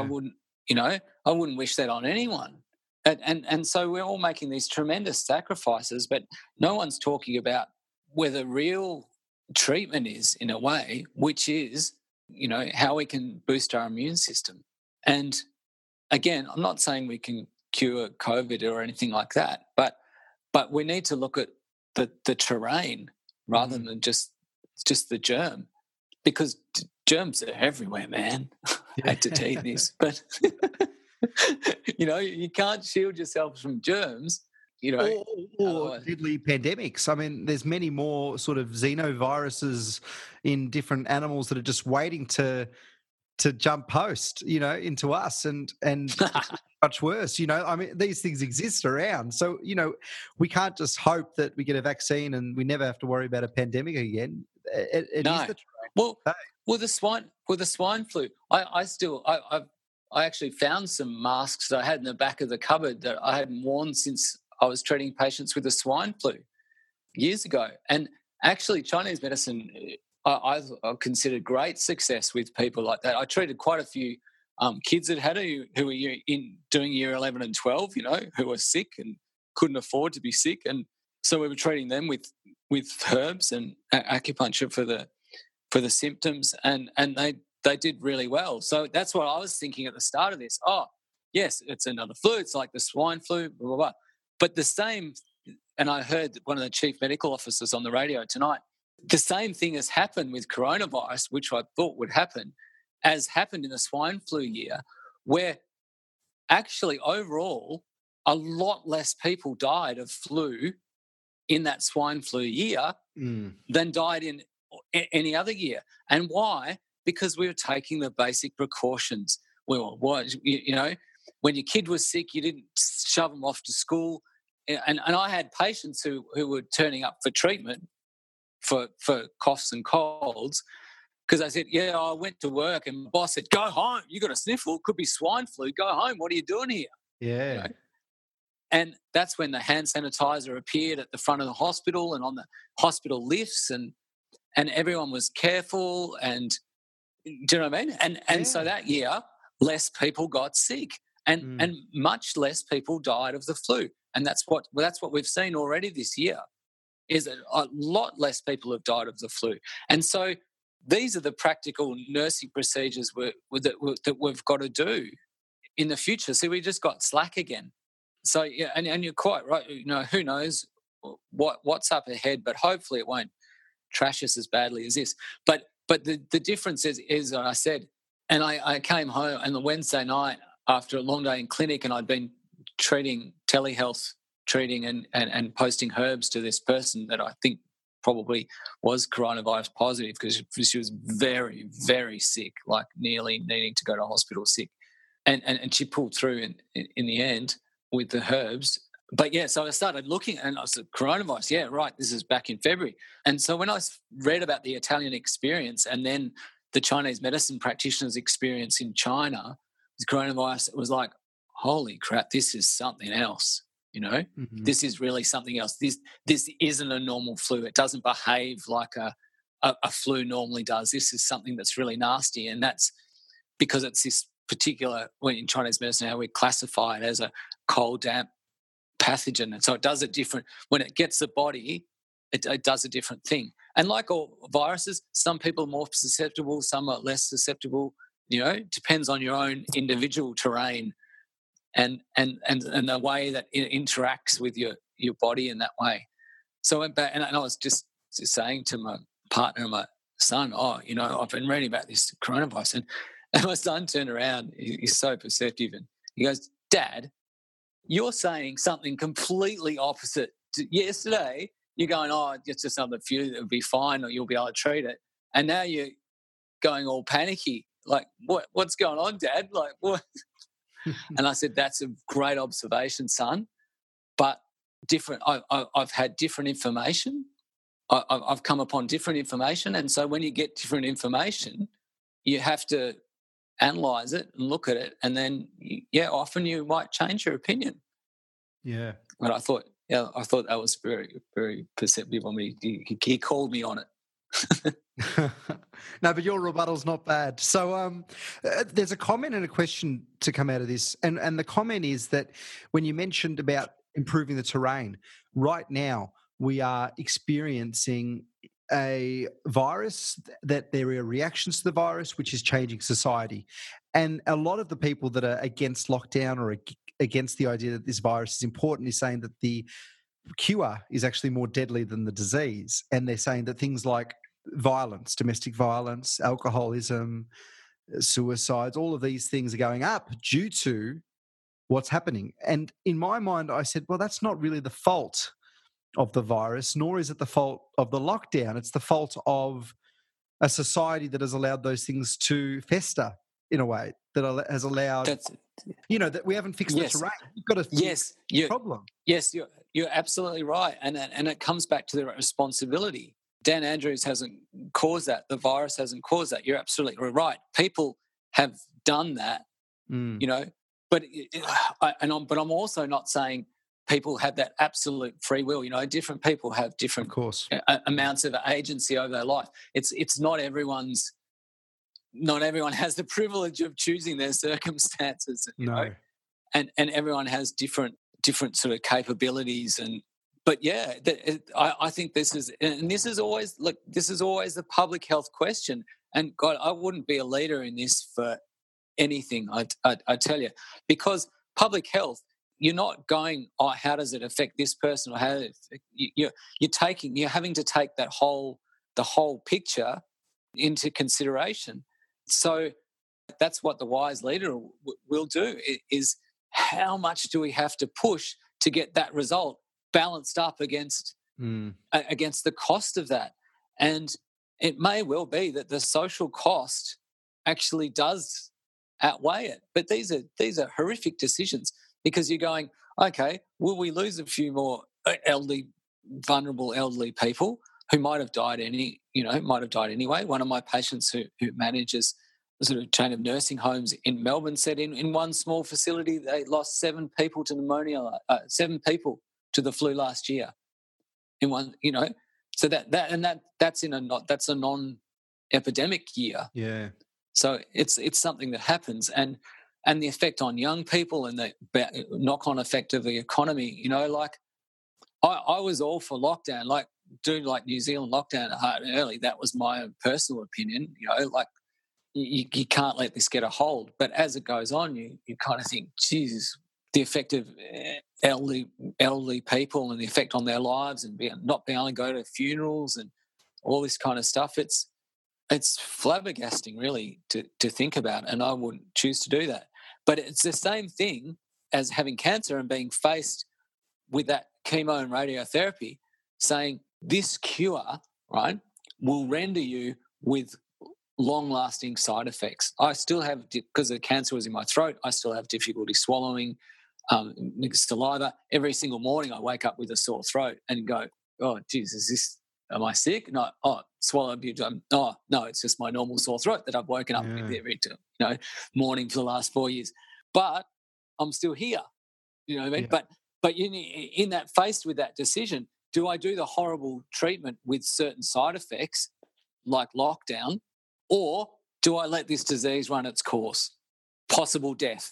You know, maybe a miracle. I like to look at the stats every now and again, like comparing Sweden to Norway and Denmark and other neighbouring countries and seeing their approach and what they've done and like bottom line what that's affected. But yeah, then I have to go, at the end of the day, Matt, does it really matter? You know, all I can do is take care of my family and take care of my patients to the best of my ability. It's not really up to me. But the problem with this early on, I think, is that it's like us individually were almost being asked to make public health decisions. Yeah. You know, me with my clinic going, geez, so what do I do? Do I just shut down completely? Or do I see people, or do I not see elderly people, or what, you know, what do I do? What's the right thing to do here? Because we don't know. That's the trouble. And people don't like unknowns, and almost as much as we don't like change. So, yeah, it's quite a challenge. It is. My question off the previous few comments as well was that we often look at the bug and we treat the bug in Western medicine, where we treat the whole person. And I loved your term. What was it? It was holognosis. Holognosis. Instead of diagnosis, holognosis. And I loved that.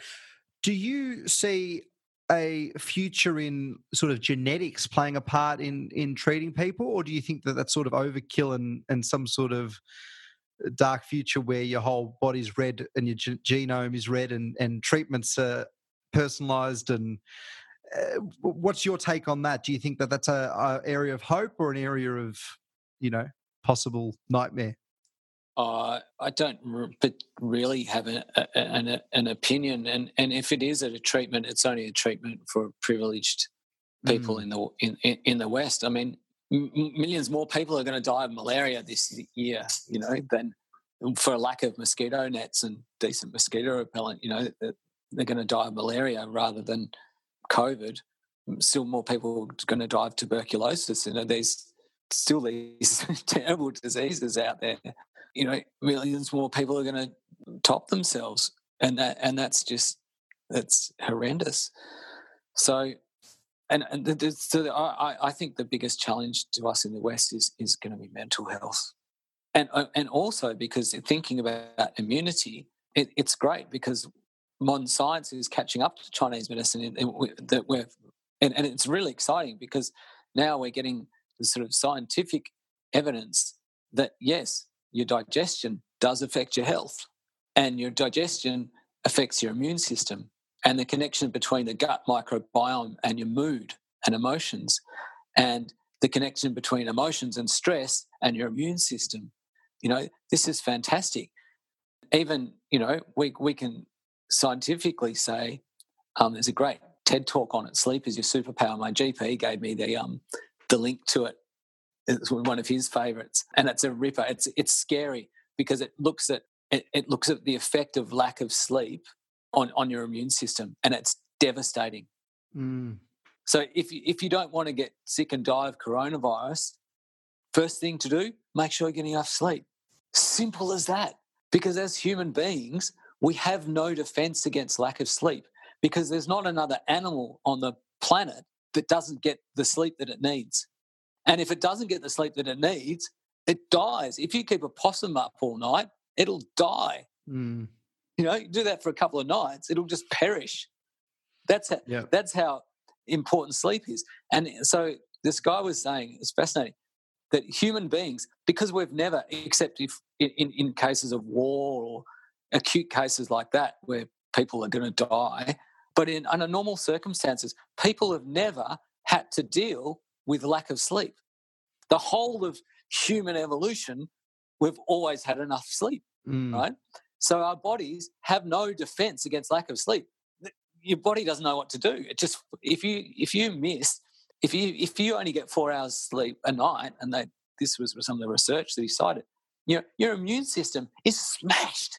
Yeah. And that's after one night of 4 hours sleep, your immune system goes down the toilet.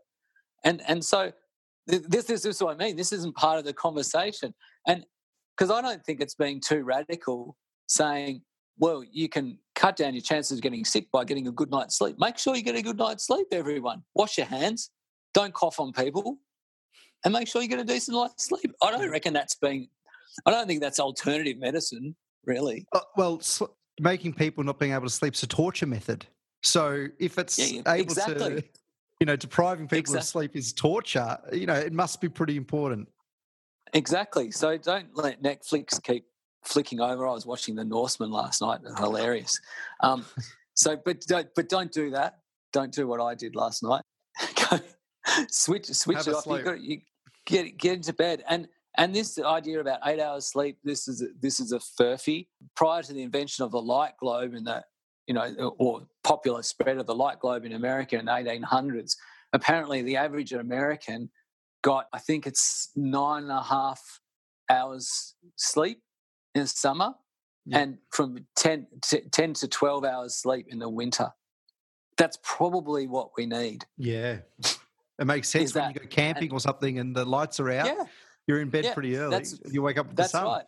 Yeah. It's a virtual online Netflix campfire that's keeping us up far too late. So that's the important thing. And then the next most thing that badly affects the immune system is stress. So it's pretty easy to say, well, don't stress, but this is actually really important. It's just not I shouldn't stress or whatever.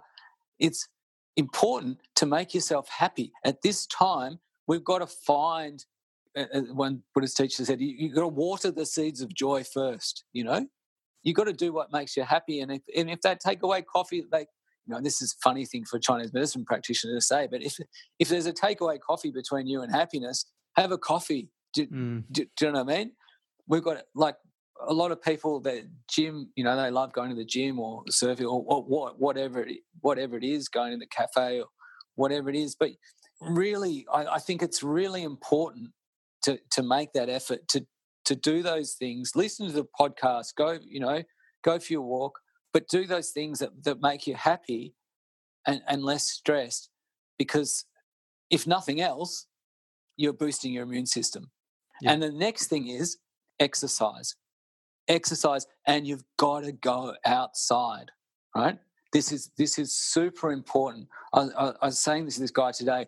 You're not sleeping because if you're not getting outside and you're on the screen, you're not going to sleep well, because your mind's tired, but your body's not tired enough for you to sleep. And so it's really important to get outside and get as much sunshine as you can. So melatonin, I think everyone sort of heard of melatonin now, which is one of the hormones that helps regulate your sleep. And some people take melatonin as a sleep aid. But melatonin is produced, as I understand it, and again, don't quote me on this, melatonin is produced in the body as a response to sunlight, and it's regulated by how much sunlight comes through your eyes. So this is the important thing. Even if it's glary, try not to wear sunglasses, because that cuts down the sunlight going through your eyes, so your body doesn't think it's as light, and so it doesn't produce as much melatonin. So really, especially Melbourne in the winter, summer, different thing. You don't want to damage your eyes, but get out there, open your eyes, expose as much skin as you can to get that melatonin production, so you sleep deeper. And exercise, try and make yourself puff a bit. Exercise, so good for the immune system. If we're talking about cancer before, my GP was also told me about a study that he'd been looking at, which looked at the rate of recurrence of breast cancer in women, and it was big. He said it was a very robust study, and it basically showed that if you exercised 5 times a week for 30 minutes at a moderate intensity, like a brisk walk, so brisk walk 30 minutes 5 times a week, cut the risk of recurrence of breast cancer by over 50%. Wow. And he said, that is staggering. There is not a medication on the planet that is as effective as that. Mm-hmm. And he said, in this case, if you didn't prescribe that, if that was a medication and you didn't prescribe that to women who had breast cancer, you would be negligent. Yeah. You'd be medically negligent. Wow. Like, that is so effective that every single woman who has breast cancer should be taking that drug. Mm. But because it's exercise, big pharma, whatever, blah, blah, blah, blah, or it's easier to take a pill. Yeah. Or also we don't think, in our minds, we don't believe it can be that effective. And that brings us back to Wim Hof. And I also want to talk about that a bit more in a sec if we've got time. So that's the exercise part of it. So sleep, have fun, don't stress, like the antidote to stress, have fun. Try not to doom scroll and watch the depressing, violent things, like try and watch something fun, make yourself laugh, whatever feeds the joy, and then getting outside and exercising. And the trouble is when people are stressed and they're under the pump, and this is what happens, the first thing to go is sleep, second thing that goes is exercise. Like His Holiness the Dalai Lama said, like if I'm really stressed and busy, that's when I go and meditate. That's when I'll go and meditate. I think, I really need to go and meditate now.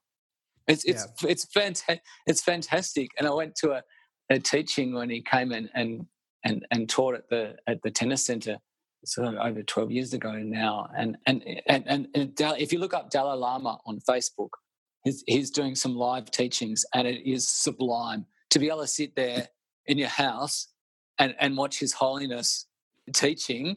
Is just, it's extraordinary. It's just, we're so lucky he's still alive.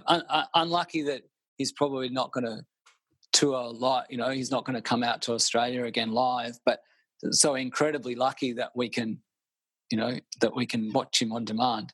But anyway, at this teaching, he was sitting there, and there'd been some change in the program, and suddenly they had to get ready. There's 10,000 people in the tennis centre and hundreds of monks, and right, we're going to do this first. So there's all this gentle, relaxed commotion, and His Holiness just said, "Oh, okay, well they're going to be a few minutes, so I think I'll just have a rest." And he sits back, crosses his arms, shuts his eyes, and that was it. And I thought that's incredible. Mm. That was just, when all the commotion and everything's going on, I was just like, I'll just have a rest. Just have a rest. Yep. That's incredible.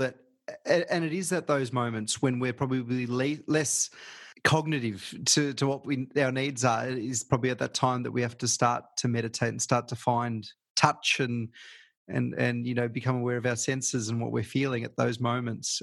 We often do it when we're joyful or feeling okay or we've got time. But as you say, and as the Dalai Lama said, it's important to do it when you're in the midst of some things starting to go haywire. That's the point, to meditate.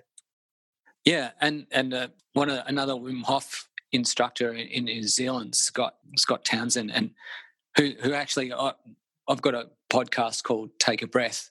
Haven't done anything on it for a couple of years, but we've got an interview with Scott, and he introduces his organisation. It's called Stop, Drop and Breathe. Basically, stop what you're doing, drop into the present moment and breathe. But it's not like you have to meditate for hours or anything like that. We know, again, from the science, that if you take 5 slow, deep belly breaths, you're coming back into your rest and digest parasympathetic nervous system. You're coming out of that stress response and back into yourself. And I told one of my patients this week, and it was asking me about diet, what should I be eating, and I said, the most important thing for you is before you go to eat, that you're not on the computer. It doesn't matter what you're eating. It's more important how you're eating. Mm. So you're at the computer, like just stop, present moment, pop your hand on your tummy, breathe in and out 5 times. That's it. Just 5 times, breathe in and out. Just a nice humming sound, which also stimulates vagus nerve, helps the digestion, puts you back in the parasympathetic system. Just relax. Just doing that 5 times. And then you eat. And then now your body you've switched your digestion back on. Yeah. You're back in the present moment, and then you enjoy your food. And then you chew your food to liquid to give your digestion the best chance, because that tells your body, oh, I'm eating, I'm digesting. Oh, right, I'm not fighting tigers here. I'm actually eating. Chew your food, blah, blah, blah. And that way you're making the most of your food.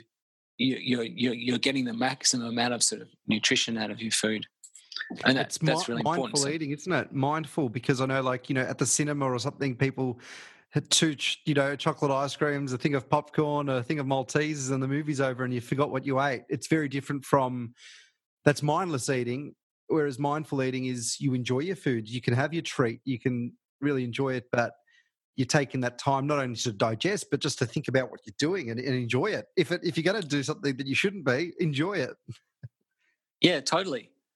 I could go into the fact that you can put on weight, the scientific reason you can put on weight just looking lovingly at a chocolate cake, but probably haven't got time to go into that.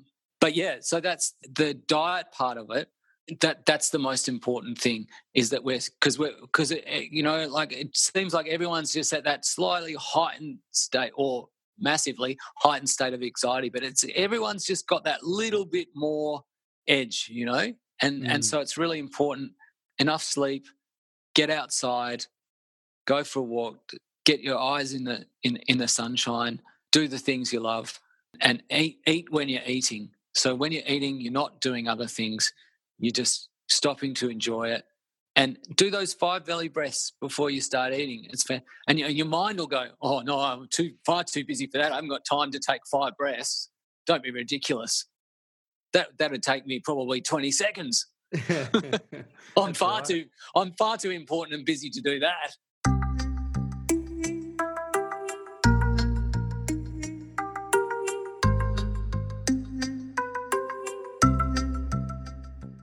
So you've entered the physio field. Let's do a quick biography, because there's a couple of things to touch on. Oh, okay. Yeah. Or take your time if you want. But did physio, finished on the Friday, started on the Monday down in Warrnambool Base Hospital, which was fantastic. And as a junior physio, and you do all the rotations. So, working in the ICU there and all through the hospital, and then I went overseas working, and I had next 4 years I had the endless summer. So I'd go over to Europe, work in England, travel around Europe, come back, work in Australia over summer, make enough money, go back to England again, and I had a fantastic time doing that when I was in my 20s, and worked at a lot of different hospitals and in England, and a lot of different physiotherapy practices here, and then came back, and then I was working with Craig Phillips, who is the founder of Clinical Pilates, who's sort of pretty much responsible for the popularity of Pilates here in Australia and partially worldwide as well. Craig's a fantastic physio who took me on. He was the first physio that he took on, and so I got to learn Pilates with him and teach Pilates with him over 25 years ago. It was a fantastic opportunity. I'm very, very grateful for Craig for that. Also interviewed him in a podcast. On Take a Breath. Great, yeah. There's a little plug. Well, that's fantastic, because like within 5 minutes, Craig, we're talking about, breathing and core stability. And Craig goes, oh, core stability. Oh, yeah, core stability is dead. It never really worked anyway. I was like, okay, that's a pretty big call. So, it's interesting hearing him talk about that and where he's gone in his whole Pilates journey. So that was fantastic. And then, I was working a few different jobs. I was really busy. And then a friend of mine, I was sitting in the Galleon Cafe in St Kilda. I was sitting there, and a friend of mine, there's a copy of the Australian and looking up jobs and physio job. Here you go. Oh, you want to surf more? Here's a physio job. Here's a physio job, North Coast, New South Wales. Why don't you go for that? And I was like, oh, bugger it. So I did, and I went up to Byron. And so at that stage, I still had chronic fatigue from the glandular fever when I was 17, and I had sort of dabbled in acupuncture, like bought, one of the few available acupuncture texts at the time and sort of mucked around on myself, whoever had let me. So I went up north and lived up around Northern Rivers, around Byron Bay, and worked as a physio in most of the private practices up north there, and had just a fantastic time. Found my Tai Chi teacher, Roger Cockgreave, who was incredible Tai Chi teacher and also Shiatsu teacher. So, and learned Shiatsu off him. And I'm still back teaching Tai Chi. So tomorrow morning we've got our online Tai Chi class. So we get together with the ladies, and I go out into the park with my camera propped up in the tree where we usually do it, out the back of the clinic. So that's quite fun. But I'm incredibly indebted to Roger for teaching me this form of Tai Chi. And then eventually up there and getting herbs and acupuncture and got completely better from the chronic fatigue. And then friends of mine, from Melbourne came up once and just said, Matt, you're talking far too slowly and talking too much about astrology, and you just need to come back to you just need to come back to the real world. So came back to Melbourne, and I always wanted to study Chinese medicine. That was always the plan. And so went back to uni and did the full Chinese medicine degree. It was a 5-year degree, and I compressed it into 2 years at uni, and then did a year intern year at a hospital in China, and then stayed on in China and studied under a couple of professors in China, and then came back and started working as a physio / Chinese medicine practitioner. And heaps of people ask me, oh, do you still do physio, or do you which do you more of? And I guess now there's no real separation, because you're working, you're working with someone. It's whatever the person needs. Sometimes people come in thinking, oh, I really want acupuncture. I've tried physio, osteo, chiro, whatever, it hasn't really worked. Maybe I'll try acupuncture. But actually what they need is just good physio. That if they've got a mechanical problem, and it's just like physio will work really well for that. Most people would get acupuncture, I'd say, because it's just such a useful sort of modality. But it's just an amazing combination. And lots of people say, oh gosh, you're really lucky to have both, because as I said, physio is really good for the mechanical type of problems. It's quite a mechanistic way of thinking about the body. We were talking before about that Western Eastern thing. Physio tends to be very, very mechanistic. Whereas if you're thinking in a classical Chinese medicine way, the person's inseparable from the nature, and their emotions are inseparable from the body. We don't have that mind-body dichotomy in Chinese medicine. If your digestion's not working well, you can't feel good. You get worried. You get anxious. Of course you get anxious. Your digestion's not working well. It's the same thing in Chinese medicine. It's not actually, oh, I can think my way out of this. It's just like, no, you need to eat your way out of this. You need to be eating the right foods at the right time in the right season. We've somehow got this mind, body, spirit split. As if, yes, it's important to talk about the mind and emotion. It's important to have that spiritual aspect, as if they're separate.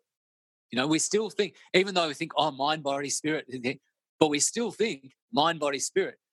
Whereas in China, it's the fundamental thinking is more holistic, just by its very nature.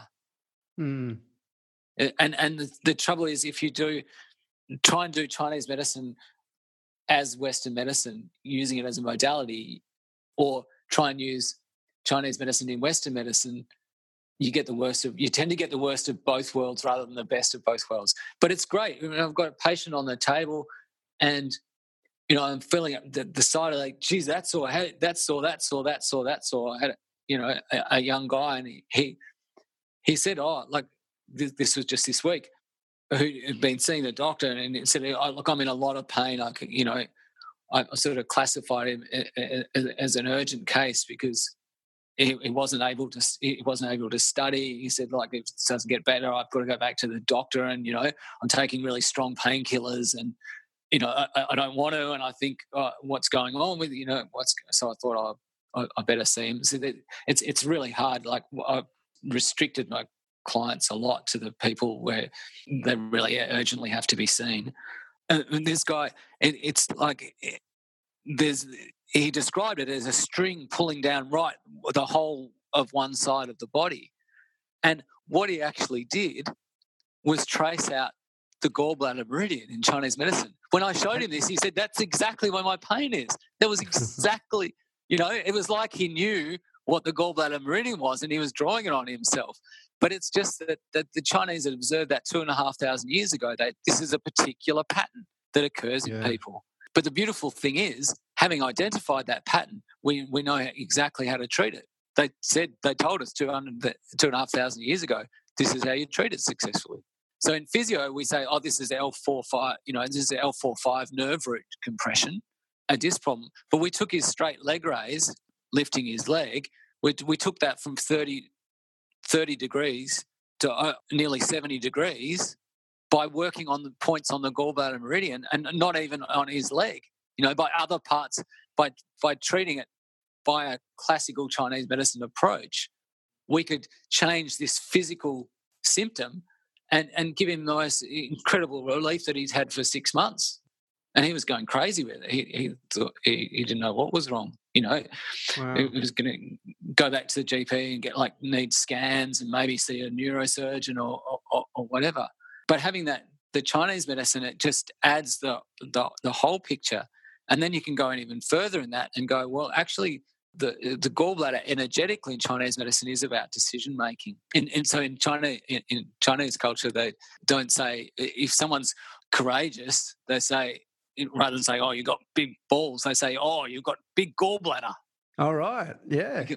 And so in Chinese medicine, it's even more sophisticated than that. Whereas in decision-making process, there's two parts to it, which are controlled by two different organ systems or two different energetic systems. And part of it is the digestion and part of it is this gallbladder system, which is in part to do with the gallbladder, but it's actually a bigger picture. It's actually this functional idea of the gallbladder, which includes the actual anatomical organ itself, but it's so much more. It's a broader concept than that. It's actually a way. It's a different language. We're observing the same thing, right? But we're applying a different language and a different logic to it. That's the basic difference. But the Chinese medicine logic is very different to the Western medicine logic. And though we're describing the same thing that's going on, we might say, this person is insufficient yin. But what's yin? Yin is like the substance fluid in the body, but you can't have 50 milligrams of yin. Yes. Do you know what I mean? It's a concept. It's just a concept. It's just a way of explaining how things work. And it's just an incredibly useful concept. But if you go looking for the yin in the body or you go looking for the gallbladder meridian, you won't find it because it's only an idea. It's a concept. It's a really useful concept, but it doesn't hold up to Western scientific scrutiny because it's not based on that paradigm. So the decision-making process, the digestive system controls the thinking part of it or the digesting the ideas. So if you need to make a decision, first of all, you're taking the facts, you're assimilating the facts, mulling them around, turning them over in your mind, chewing the fat, this idea that we're kind of have to absorb the information in order for a decision to become apparent. Well, this is what I'm going to do. So that's the digestion part of it, is analysing and thinking about the information. And then the gallbladder part of it is the ability to actually enact that decision and carry that decision out. So if the digestion is affected, then the pathology of that is worry. Okay. Well, this and you know how people do that, and this, yeah, but this and but he's going to say that, and I'm not really sure about that, and they just go round and round in circles, but because they can't. A decision can't bubble up to the surface. It's everything's cloudy and it's going round and round, and it manifests in worry. And the more you worry, the more it affects the digestion, and the more you get worried, and it ends up like that. That's the digestive part of decision-making process. So if a person's struggling with a decision, it could be around that digestive issue. But there's also the other situation where I know what I need to do, I just can't do it. Yeah. So that can either be blocked externally, external factors are stopping me from proceeding with that, or it's blocking internally. Yeah, I know I need to do that, but I just can't quite seem to do that. Maybe you haven't got the courage to push through that decision, or do what it takes to actually take that decision. And so there's this subtle breakdown of even just something like the decision making process, where you can actually diagnose or holognose, you can actually get an idea of what's happening organically in the body from the person's ability to make and carry out a decision. And so we can treat that directly by China, because we know what Chinese medicine and what acupuncture and what practices this person needs to do, and even what foods this person could eat in order to bring that decision-making process back into balance. So it's like that conflict, we'd say maybe the conflict between the head and the heart, whereas I know what I want to do, but I haven't got the heart for it, or my heart knows what it wants to do, but I just can't, or what my girlfriend will kill me if I do that, so I'm just going to... But that conflict in the body occurs as organic pathologies, which I can often feel on the table and go, wow, geez, you're so tight in the gallbladder. Right. So there's obviously some maybes, or, there's some decision making, and people go, oh, yeah, right. That's exactly what's going on. But while we're talking about this and working on this, I'm doing physio on them. So using manual techniques to loosen up, because the gallbladder meridian travels around the hip, physio techniques to loosen up the hips, and doing shiatsu. I'm working on the acupressure points. I'm doing hold, relax, PNF, proprioceptive neuromuscular facilitation techniques on, so there's no separation between that physio and the Chinese medicine, but having the two systems just gives you a much deeper approach than just like doing a release on someone's tight ITB or their hip. And probably the physio helps people take that step that might be a bit iffy about, jumping to a different area. Yeah. Definitely. People think, oh, he's a physio, he can't be too much of a weirdo. But little do they know. Well, the next step then on that journey that I'd like to touch on is Wim Hof and the Wim Hof method, and how you got into that, and how you're finding being a facilitator in that method. Yeah, the Wim Hof, it's such a gift. Wim's an incredible person, and I've been lucky enough to meet him and do the courses with him and hang out with him. He's come to the clinic and given him a treatment, because I was dying to actually feel this. This is a guy with 26 Guinness Book of World Records for incredible feats of human endurance. And, I was pretty interested, as a therapist, to actually, what does the body of a superhuman feel like? This guy's climbed Mount Everest in his board shorts. It's extraordinary. And it was amazing to discover actually he's just normal. He's actually just normal. It's just through training. It's purely through training. And so he's developed, through doing these incredible feats, he's developed this technique of breathing and cold exposure, which anyone can do, which has extraordinary effects on the immune system, on pain, on inflammation in the body. And the thing is, with Wim, I first met Wim because I saw a video podcast with him and went, what is going on with this guy? This is something special. And so I actually just contacted the office. This is going back 4 or 5 years ago, and did a Skype interviewing like we're doing. Yeah. And it was just fantastic. And then when he came out to Australia for the first time, met him and did the course, and then became an instructor. And so anyway, it's really worth looking into. I've used it for patients with lots of different issues, people with MS, rheumatoid arthritis, diabetes, you name it. It's such an incredibly helpful kind of practice that anyone can do. I've got 86-year-old patients doing it, people with all sorts of level of health, and we have to sort of change the dosage of it around for different people. And some people jump straight into it. Some others you have to start it a bit more slowly. And again, if you look up Wim Hof method and go to the Wim Hof site, there's free courses there. And, this guy is an incredible bloke. He just wants to heal the world, really. That's his mission, is to get as many people in the world as possible doing this method, because it's quite easy. I've done it every single day since I started, and it was an extraordinary part of my healing from cancer and cancer treatment. And it's basically just a sequence of deep breathing, but there's something magic in it, that he's found a way to actually trick the body into shifting gears and having a sort of a healing reaction, if you like. Anyway, I get quite evangelistic when I talk about it. I could go on about it for hours, but probably I've heard him on Russell Brand on his podcast recently, and it was amazing. And he's such a joker. He's an incredibly funny guy, and he sort of responds to whoever he's talking to. So talking to Russell Brand, you're getting a much more frivolous and out there crazy kind of Wim. But the Joe Rogan podcast is a really good one to check out, because Joe Rogan's a bit more of a serious sort of cat. Yeah, because some of the stuff he says is pretty out there.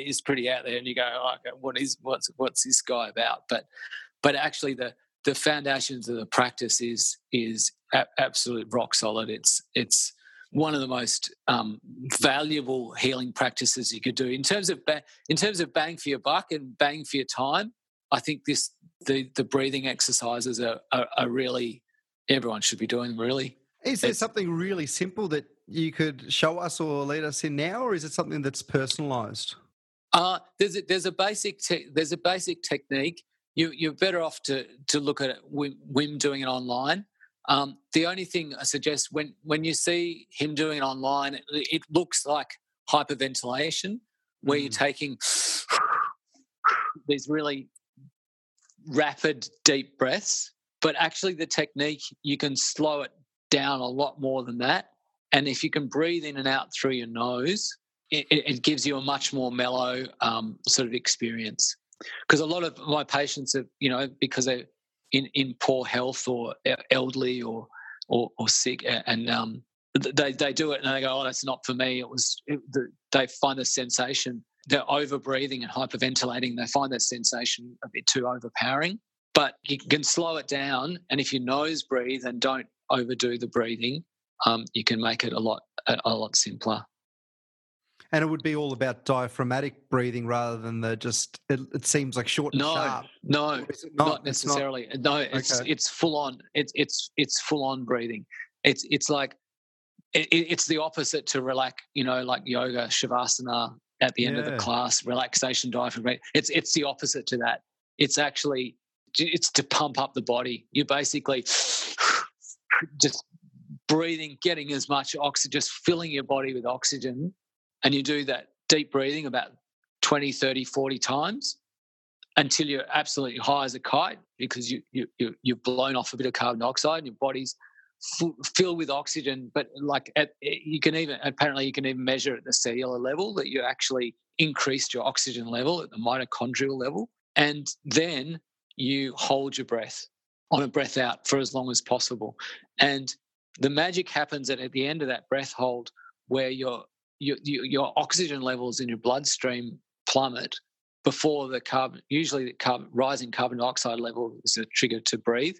And there's more about, in the Take a Breath podcast, there's a podcast called The Mysterious Tale of CO2, which talks about carbon dioxide and it goes into the science of breathing.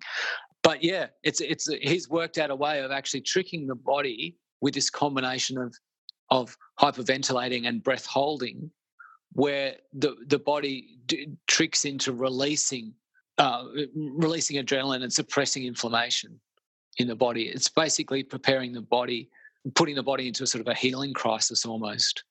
And then there's a sort of sequence of breathing that you do, and you do a few rounds of that. It takes you about 10 to 20 minutes to do 3 rounds of breathing which is what we'd recommend. And you generally do that a couple of times a day. And there's a free app Like the whole thing is on on this app for free, which is an incredible resource. Like at first I thought, with my cynical brain, I thought, oh, this guy's just making a fortune, is in it for money. Honestly, I have never met anyone in my life except maybe some Buddhist monks who are less interested in money. Like this guy's absolutely, couldn't care less. He actually just wants everyone to be happy, healthy, and strong, like using these techniques. Yeah, so when you look at it, a lot of people are cynical about it, but I can assure, as far as I can see, and I've got to know Wim pretty well, that there is no hidden agenda. Like he's a really very compassionate fella who just wants to spread this technique. And as I said, I could go on about it, and the different experiences I've had with patients and with people at the workshops, because it's a fantastic thing. So hopefully, come out of lockdown and you could join us. Yeah, you're welcome to come along and join us in one of the workshops. We'd love to have you. I'd absolutely love that. And then we jump in what the Yarra in the ice bath. I've thought about it.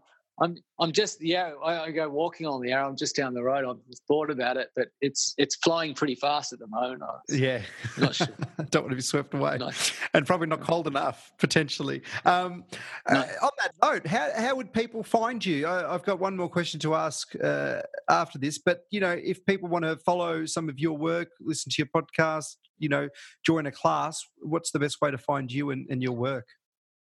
So, the Centre of Health Ivanhoe. Long clunky URL, but if you look up Matt Radford Physio or Matt Radford Chinese Medicine in Ivanhoe, you'll find Centre of Health. And on our website there's a Wim Hof page on our website, which has got all our upcoming Wim Hof activities and stuff. We should be having a weekend away now, Wim Hof weekend, which we're really looking forward to, but that's happening for a while. And then takeabreath.com.au is where our podcasts are. So we're not quite as diligent as you, mate. The technical stuff got the better of us. So anyway, we've got the podcast. We've still got a few that we never managed to get edited, but we're pretty proud of the ones we had up. There's Dr. Craig Hassett, also the interview, which was fantastic, who's one of the sort of leading world leaders in mindfulness and mindfulness as medicine, who's an associate professor at Monash Uni. And that was great talking with him. So, yeah, it's been fantastic. It's been fantastic having a chat. Hope I didn't go too round and round. It's been brilliant, and thank you for your time. I do finish all my podcasts with this question, which is based on the name of the podcast. So, have you either through this conversation or recently had a moment of clarity that you'd like to share with us today? Well, I think that one of the themes today, I think, was that responsibility, that ability to respond. And I think if we all think about, and me for myself, my ability to be able to, how can I respond in the most beautiful, joyous, compassionate, helpful way in this moment? That's it. That's wonderful. No, I love it. Matt, thank you for your time. It's been a while, but it's been an absolute pleasure, and we've gone through so much in there that, I know a lot of people will take a lot away from. So thank you. Oh, pleasure. It was, great.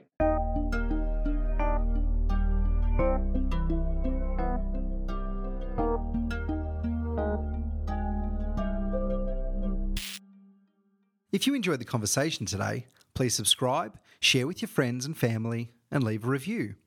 If you would like to contact me, provide feedback, or have access to someone you believe could be a great guest on the podcast, you can contact me on Instagram or Facebook at Moments of Clarity Podcast, or on Twitter at BarneyMOC.